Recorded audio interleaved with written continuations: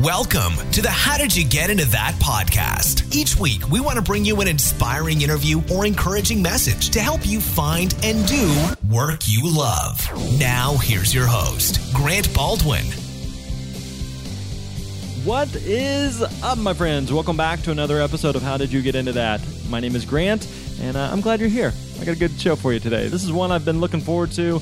The interview did not disappoint, so great story here with Jeff Goodin. Jeff was actually an NBA mascot for many years and built a career jumping off trampolines, slamming basketballs through hoops, and entertaining tens of thousands of people in arenas all over the place. So he worked with the Boston Celtics for 2 years. He worked with the Dallas Mavericks for 12 years. And just some crazy stories about how he got into this. How he got into this is just absurd, because it's not like the thing that you go to school for, like, or maybe even dreaming of, like, I want to be a basketball acrobatic, or I want to be an NBA mascot. Like, most people don't grow up with that.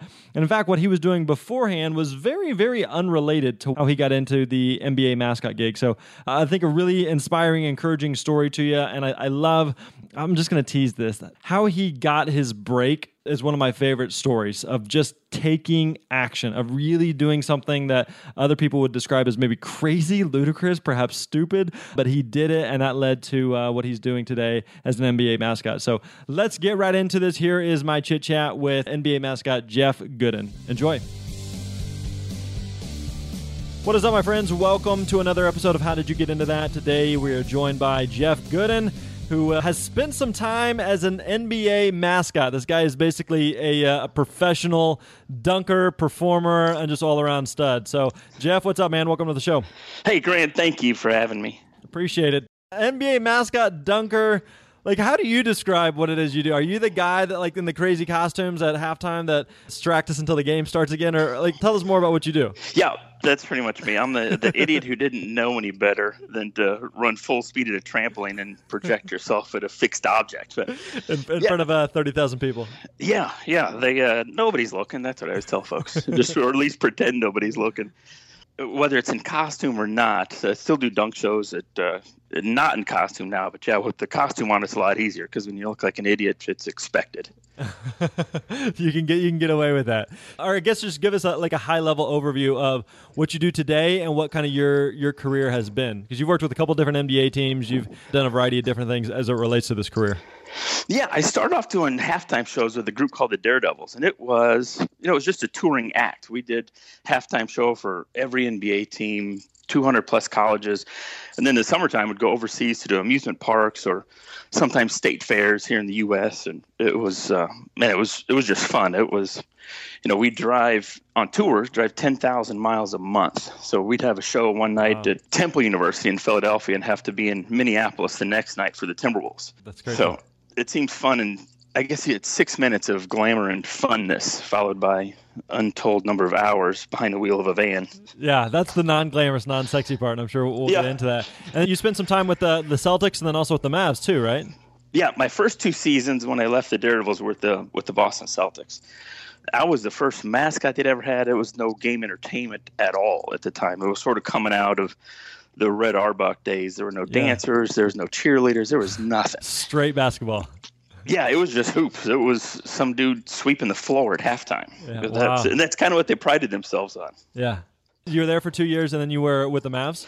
Yep. Then went to the Mavericks, where we still in Dallas, not working with the Mavericks anymore. Still have a great relationship with those guys. But yeah, I spent a lot of years there and just loved it. It's been an interesting time to be part of the Mavericks organization, that's for sure. How long were you with the Mavs? It was 12 years, 13 years. So you were there in their championship run then, right? Yep. In 2006, when we lost to Heat, when I thought we were much better than the Heat. In 2011, they were a lot better than us, I thought, but somehow we won. Yeah. Nice, man. Very close. You've been on both sides of it. So cool. Well, let's backtrack a little bit. So I know you live in Dallas now. Where'd you grow up originally? I grew up in Colorado. Okay. I grew up in Colorado. Spent my last 2 years of high school in St. Louis, and never imagined myself coming to Texas, but I love it here. Nice. Well, like, what did your parents do? My dad is a entrepreneur, sort of software guy, entrepreneur. Mom stayed at home and just raised this kind of traditional, all-American family, I suppose. Well, all kinds of entrepreneur stuff was your dad into? Man, he was into a lot of stuff. Most of it was, high tech back in the day, whatever that means for 1980s, the, mag tape, reel-to-reel stuff. But he had learned to program in college. In fact, I think through the military, learned to do programming and computers. So he just was always in tech and software of some kind and just a hustler. Nice. Awesome. Did you play basketball as a kid? Yeah, I did. That was, in fact, my dream growing up was to be an NBA basketball player. I was obsessed. I played all the time, worked out all the time, and I was fairly good. I just wasn't very tall. Yeah. So this is being the mascot's like the closest way you can still get on the court and still legitimately be participating in some way or another. Yeah, it was. I tell people all the time, it is the kind of truth is stranger than fiction, because I had dreamed from a kid of playing in the NBA and grew up watching Magic and Larry Bird, and I'm a slow learner, so I was still dreaming of playing the NBA in college when I couldn't even make the college basketball team.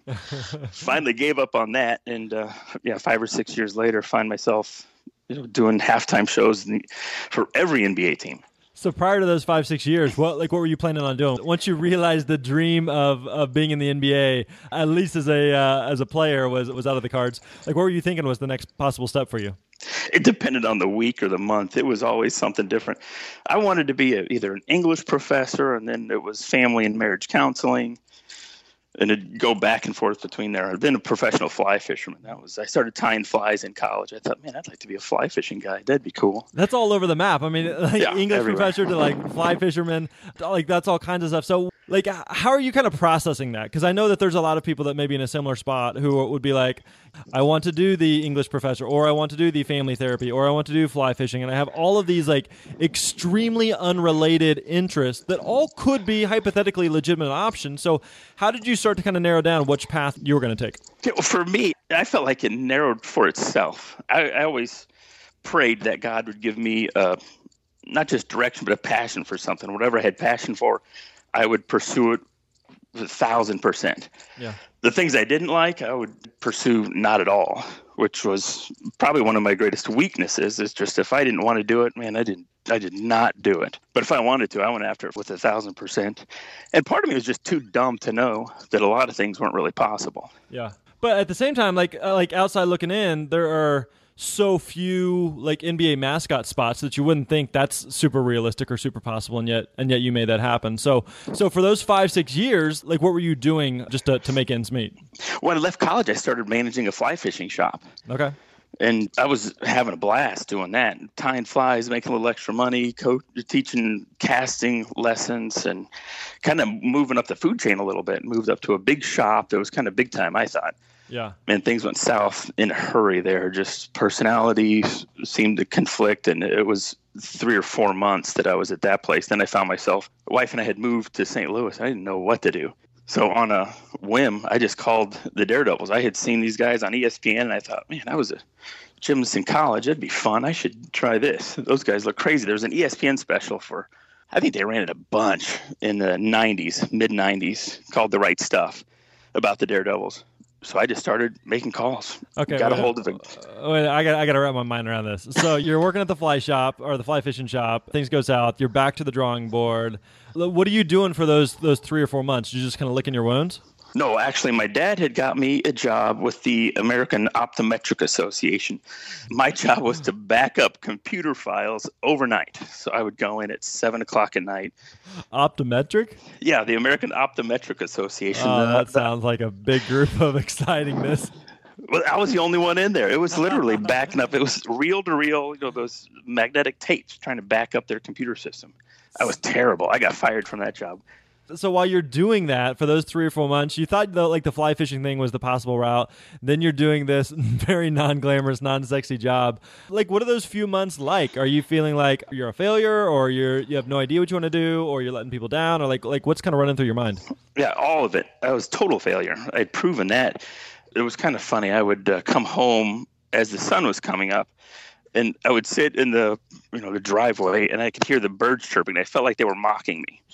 Like, it was genuine insulting, at least from my perspective. Yeah, I totally felt like I was letting down my wife, my dad, who'd got me this job, and I had no clue what to do. So I started telling my wife, hey, I'm going to call the Daredevils. I told my dad, I'm going to call the Daredevils. And they're like, what do you got to be stupid. Yeah. Those guys were way above my skill level. They were world class. So in terms of like your skill level at that point, okay, and I'm curious. So you're just watching ESPN some random night and you see this special of them on, and is it like immediate, like that's it, like that's what I got to do, or are you just kind of like, oh, that's kind of cool, and then just kind of simmers, or like how does that play out? I had seen it before. I had seen it a while back, and then it came on again, and it kind of triggered in my mind. I thought, man, in college I was doing that kind of stuff. Maybe not that level, but I was doing that kind of stuff. That looks like fun. I've always kind of been a dreamer. That's what my teachers in elementary school, that was their biggest criticism on the report card, is Jeff's a dreamer. He doesn't pay enough attention in class, And so one day Jeannie was gone. I was in the apartment all by myself. I just opened up the phone book and started trying to track down the Daredevils. Finally got a hold of a guy in Memphis named Ty Cobb, who was the leader of the Daredevils. And he said, hey, we got end of the year banquet tonight, and the guys are practicing in the morning. You're welcome to come down, check out the banquet, and we'll give you a little spot rehearsal tomorrow. Okay, so at this point, like in terms of like skill level, it sounds like you said you were a gymnast in college, yeah, but not a high level gymnast. It was a club type program. Yeah. You had a little bit of ability to flip and flop around, but had you done this like in terms of basketball? Like, had you ever done the dunking and the halftime performance, like any type of acrobatic stunt like that? I done stuff off the mini tramp in college a little bit, but no halftime shows, nothing like what the Daredevil, at least not on that level. And at this time, I hadn't hit a mini tramp in 2 years probably. Okay. So when we drove down, I called Jeannie immediately. I said, hey, you got to get off work. We got to head to Memphis. She goes, what? When? I said, now. So we drove from St. Louis to Memphis. What is she thinking? Like when you tell her we got to go to Memphis for this, like, I'm just chasing a dream, and because what is it, like 5 hours or something from St. Louis to Memphis? Yeah, like, exactly. What's that ride like? We were not quite newly married. I think less than 2 years, though. So she was being patient and understanding and trying to hide the eye rolling.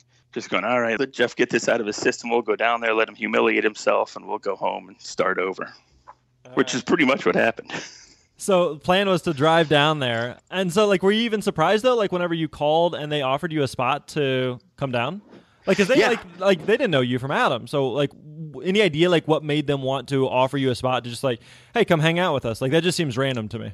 Yeah, it made a little more sense after I was there for a while. What I've come to realize is Ty was just seeing if I had the right attitude to hop in the car immediately and drive from St. Louis to Memphis. Yeah. Said, how badly do you want to be here? Yeah. He said, if you want to come hang out with us for the night, come on. There's no risk to him. He wasn't offering me anything other than a chance to, hit the tramp and try out the next morning when the guys are practicing, because they had a show in Vandy that next night. Yeah. So they're going to do a quick practice that morning and then head to Nashville.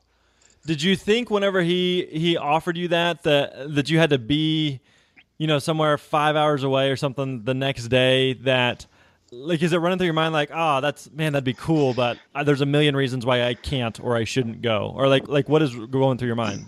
It was probably, how do I get myself into this? What am I going to do? I got to how do I fake this well enough to at least get invited back at some point? Right. How do I get a second date? Yeah. How do I make the excuse that I haven't been off the mini tramp in 2.5 years. So let me come back in 3 months. And part of me was just shocked that I actually got a hold of somebody and we were heading down there. Yeah. So next thing you know, you're on the road, you head down there. Do you meet them that night? Yeah, we met them that day. Well, I think we got there probably at 6, and their banquet kind of was already started. The banquet was just at a big house there outside of Memphis, and they had, catered food, and it was the guys that had been touring. There were 2 teams on the road at the time, and somebody had put together a highlight reel of that season. So they put on the highlight reel, and that's when I realized I'm in way, way over my head. Jeannie looked at me and went, what are you going to do tomorrow? Because, their highlights are from, Orlando Magic, from the Laker games, the Celtics, and these guys were phenomenal. Yeah. That's when I went, oh no. Did anything within you think like, you know what? I made a huge mistake. Like, I just didn't think this all the way through. I'm going to go talk to Ty and tell him, like, totally my bad. Didn't mean to waste your time. I'm in over my head. I'm going to drive back. Like, what are you thinking that night going to bed? I don't even remember. I think I was still shocked that we were actually there. It's all just got to feel pretty surreal. Yeah, it kind of did. And I've never been one to back out of anything. I think part of my one of my other strong suits is not being afraid to humiliate myself. So I'll get out there and give it 1,000%, and we'll see what happens. I don't remember if I was nervous or not. I remember going to bed and Jeannie going, "What time can we get home tomorrow? This is going to go badly. We got to get out of here." Yeah. So what is the next morning like? Because it's not like a tryout. It's not an audition. It just sounds like they're just all kind of practicing and you get to tag along. Yeah, the guys were practicing. Ty, who usually didn't go to practice, came over and he set up a mini tramp and a mat on the side while the guys were going and just basically set it up, stood back and said, "All right, show me what you got." And I thought, But you've never jumped off a trampoline to dunk a basketball in your life. Well, the goal wasn't even there then. It was just set up on the side. Okay. So he wanted to see what kind of skills I had coming off the mini tramp. So I said, well, let me loosen up a little bit. Let me, get a feel for the trampoline. I'm trying to drag my feet a little bit because I hadn't hit a mini tramp in probably 2 years. Yeah. And one of the primary skills is called a branny, and it is a front flip with half a twist. Okay. And that way, when you're holding the basketball and do a branny, you can flip and you turn and you're seeing the guy come. So you throw the ball in the air who's behind you to let them do their skills. Well, I hadn't done a branny in 2 years either. And I literally hit the tramp, tried to initiate the rotation because I was doing front flips, but the twisting's a little bit different, and landed on my head. Strike one. Yeah, strike one. I think I did that 3 times. And Jeannie told me afterwards that Ty looked over at her and said, "Is that all he's got?" And she goes, "Yep, that's all he's got." So both people, you don't have anybody in your corner at this point. No, Jeannie's trying to sabotage it, I think, just so we can get home as quickly as possible. So where'd it go from there? After that, Ty, we did go out and get to throw down a few dunks, which was a little bit easier. We set the tramp close, and I think he just let me do that for fun. Then he said, let me take you, we'll buy you breakfast before you head back. He loved my attitude, he said, liked my work ethic. He just thought it was crazy cool that somebody would get off a 1-minute phone conversation with a stranger and drive down to Memphis, in a moment's notice. Right. And he offered to pay for me to take trampoline lessons in St. Louis. Wow. And he said if something comes up, and within 2 months, their office manager, kind of operations guy, left. So he offered me that job and the opportunity to just train at night. Okay. So at that point, you got a foot in the door, but it's not performing, but you're getting closer. Yep. Yeah. He said, you got access to the trampolines and the mats, and, after hours, you want to get in there and work your tail off, and we'll see what happens.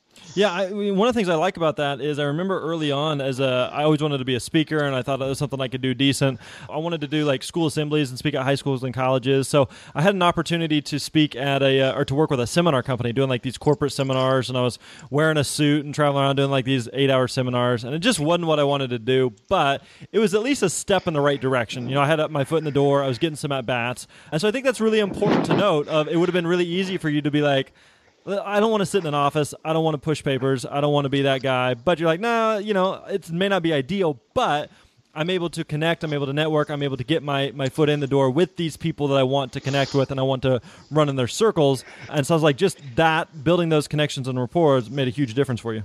That was huge. That was everything. Yeah, it never would have happened had I not, gone in there and be willing to work 9 to 5 in the office and take the opportunity to, practice in the evenings. That was everything. Yeah. Just like you said, it's getting the reps, just being in the environment, just being there. I got a chance to sort of make buddies with one of the guys, and he said, "Man, I'm going to come in and help you." And he wound up being my first team captain. Wow. Keith Eldred. And he's just a stud, and he helped me. He just helped me with body position off the mini tramp and just everything. You're there, or 2 months later, you get that job as the operations guy. How long are you doing that before you get a spot on the traveling and actually performing? That basketball season had just ended, so I wound up touring the very next basketball season. Okay. There was guys on the road already, overseas doing amusement parks in Italy and I think one in Germany. But by the next basketball season, so I guess October, November, yeah, I was on that next team that was touring. Are you immediately feeling like, this is it? This is so bizarre, but I found my thing, and it all started from seeing this random ESPN special. Are there, like, what are you feeling as you get going? The only overwhelming feeling that ever hit me was the very first show we did that season was for the Indiana Pacers. And, our job is to do halftime show, right? So we're standing in the vomitory with the mat and trampolines waiting to go out, watching that clock tick down to 0. Yeah. And with about 2 minutes left, all I could think about was, how do I get out of this? What have I gotten myself into? This is going to go. I can't believe I've done this. I was looking for excuses. I got to go to the bathroom. Right. I didn't know what. It was terror. I was absolutely terrified. So you go out and you do that very first performance. What is it like when you come off stage, or proverbial stage? It was unbelievable. It was as terrified as I was going into it. I was as ecstatic at the end. And it's fun to do it with a team. Yeah. So we're in the locker room afterwards just celebrating. There was another 2 guys who were on the team that were rookies and 3 others who'd performed before. Yeah. Or 2 others that had, that were veterans. It was exhilarating. Then you can't wait to get out and do it again. Yeah, I was going to say, we were talking a little bit beforehand. It's kind of like that.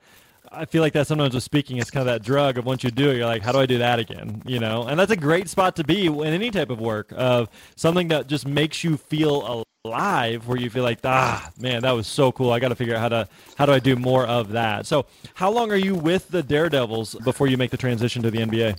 I was 2 seasons, 2 full years with the Daredevils. Are you enjoying it? Are you liking it? Are you just feeling like, okay, now I want to go to the NBA? Or are you just feeling like, oh, I'm going to be with the Daredevils forever? Or like, how's that kind of play out? Oh, I was loving it. It felt like home. Yeah, I was loving it. I got along with the guys extremely well. It was really cool just to be a part of a group like that. Right. And especially to be the Daredevils at the time were the number 1 entertainment act in all of sports. We were getting requests to go all over the world. My first tour, it wound up falling through, but it was 25-day tour of Southeast Asia. It was called the Shaq Rap and Jam Tour. So the idea was Shaq was going to play ball, and then at halftime, we'd do a show, and then he'd come out and rap for a while. Which is just bizarre. Like at this point in 2015, to think that at any point Shaq had a rapping career, which I did. I think at one point I bought, was it Shaq Diesel? Wasn't that the name of the album? That could be. I think so. I think I had it at one point, and now you're just like, wow, that was a unique stage in life for all of us, I guess. It's shocking that tour never happened, isn't it? Oh, no kidding. So you're with them for 2 years. How did the Celtics opportunity come to be? It became almost, I guess, popular really for NBA teams to have a dunking mascot at the time. There was a guy from Arizona State who went to the Suns and became the Gorilla. Yeah. And that kind of started to blow up. So now every other team's going, man, we want a dunking mascot. And the Daredevils were the only group that did it. So teams just started cherry picking guys out of our group. And it was mostly guys who'd been on the team before me, the few years before me. And then I thought, well, this would be kind of neat. I sent out some demo videos and resumes to a couple teams looking, 1 season to Orlando Magic and the New Jersey Nets. And it was funny, the Orlando Magic job, I thought, hey, it's a mascot job. I got to be creative. So I went to Domino's and got an empty pizza box and put my resume and VHS promo reel in the pizza box and mailed it off. Awesome. So I didn't get that job. They weren't looking for a dunking performer. And I guess it was the next season that I came home one day and Jeannie said, hey, a guy called you from the Boston Celtics today. He left his number. Wow. So that was a surreal moment. Yeah, no kidding. So they call you. Did you go up there and audition, or how'd that kind of play out? Yeah, I did. I went up to audition, and that was a less comfortable audition even than they practiced at Brandeis University at the time in their field house. Yeah. So it's just, 5 or 6 basketball courts lined up, and they had set up a mat and tramp, which I had sent my mini tramp there. They set it up, brought me in, and there was literally 10 guys with clipboards sitting in, in suits and in seats, and basically said, all right, let's see what you got. Do your thing, yeah. Yeah, there's no music, there's no energy in the room. From speaking, you got a gigantic auditorium with nobody in it. Oh, it's painful. Yeah, there's zero energy. It doesn't matter how good you do. Right. So I just basically thought, well, I'm either never going to see these people again or I'll get this job, so I'm going to go 1,000%. Yeah. And I'll make a fool of myself, but if I do, I'm never coming back. After you do your thing, is it immediately like they come up to you and they're like, hey, we want you to join us, or like what happens next? One of the VPs came over and said, hey, that was good. We got some other candidates we want to talk to, so we'll be in touch. And he walked off, and then the guy who'd sort of been my contact, who'd brought me in, he sort of said, man, you're our guy. He said, don't worry about what he said. How quickly can you get out here? It got actually we went into that was the lockout year, so the timing wound up being a little bit strange. But yeah, you get the gig with Boston. You head out there, and you're with them for what'd you say, 2 seasons? Yep, 2 seasons. Okay, and then you go from there to the Mavs. Yes. How did that transition take place? Were you looking for something different, or how did that kind of come to be? My contract with the Celtics was 2 years, and there was no entertainment at all in Boston. Half of the staff, they were upset that there was a mascot now.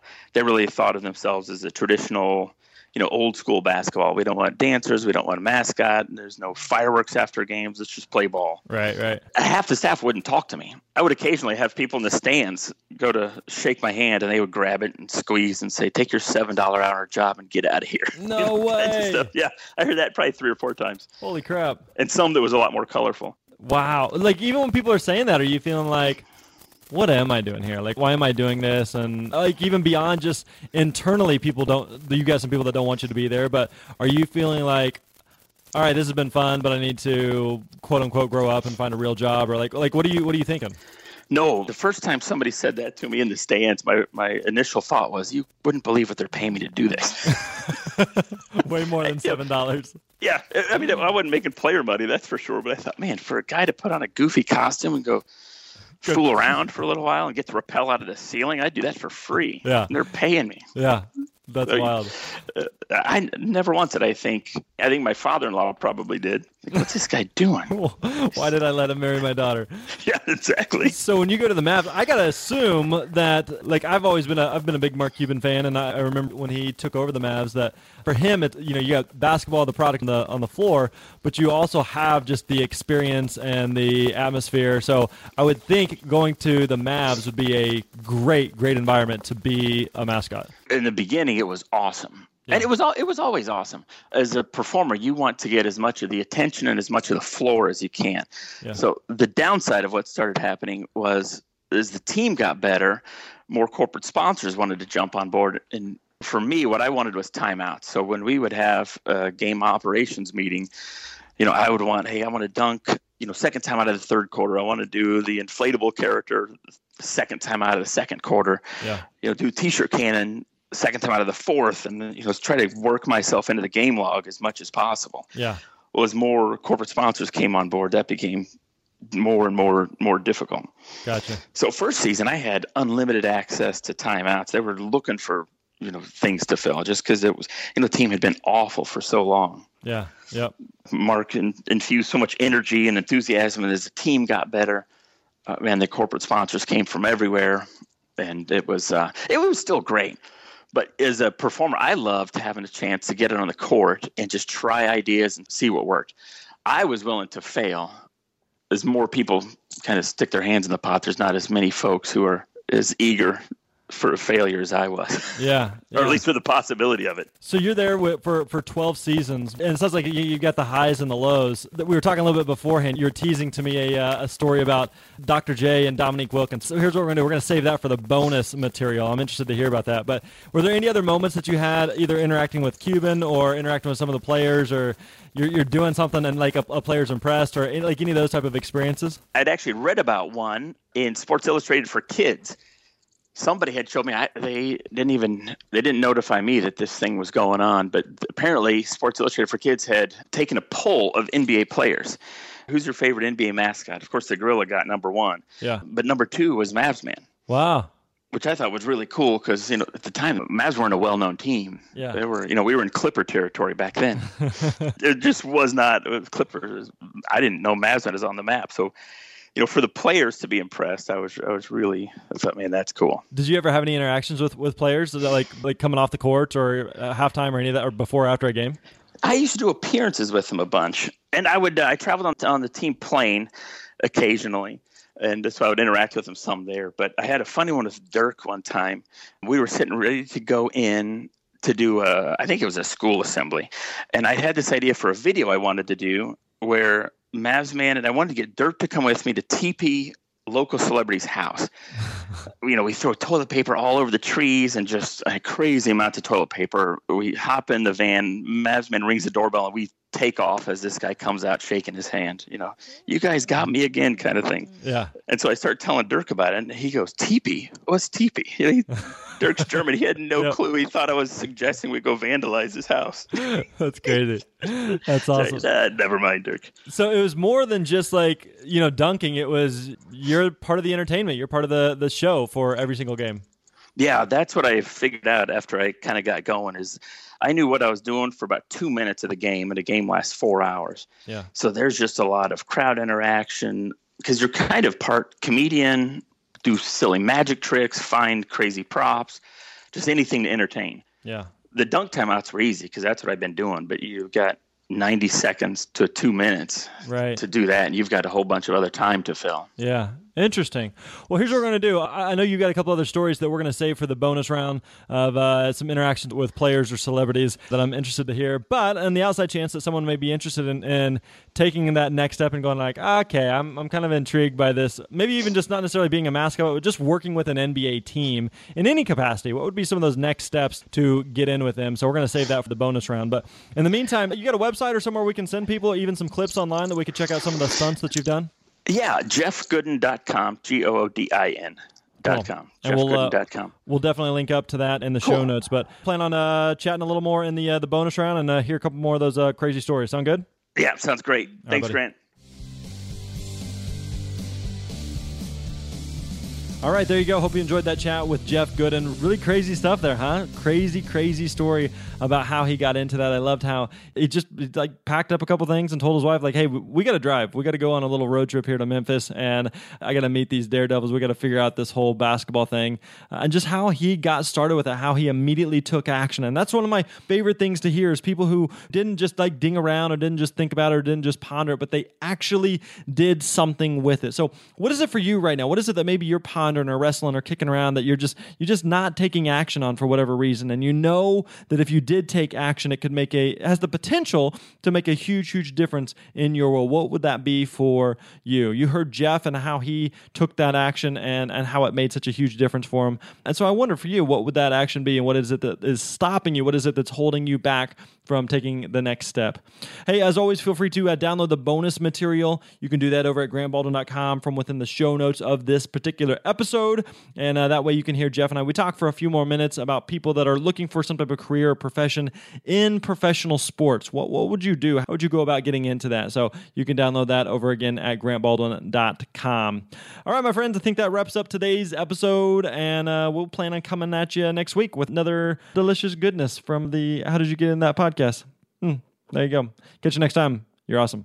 Thanks for listening to the How Did You Get Into That podcast with Grant Baldwin. Don't forget to visit grantbaldwin.com for all the show notes and links discussed in today's episode. We'll see you next time.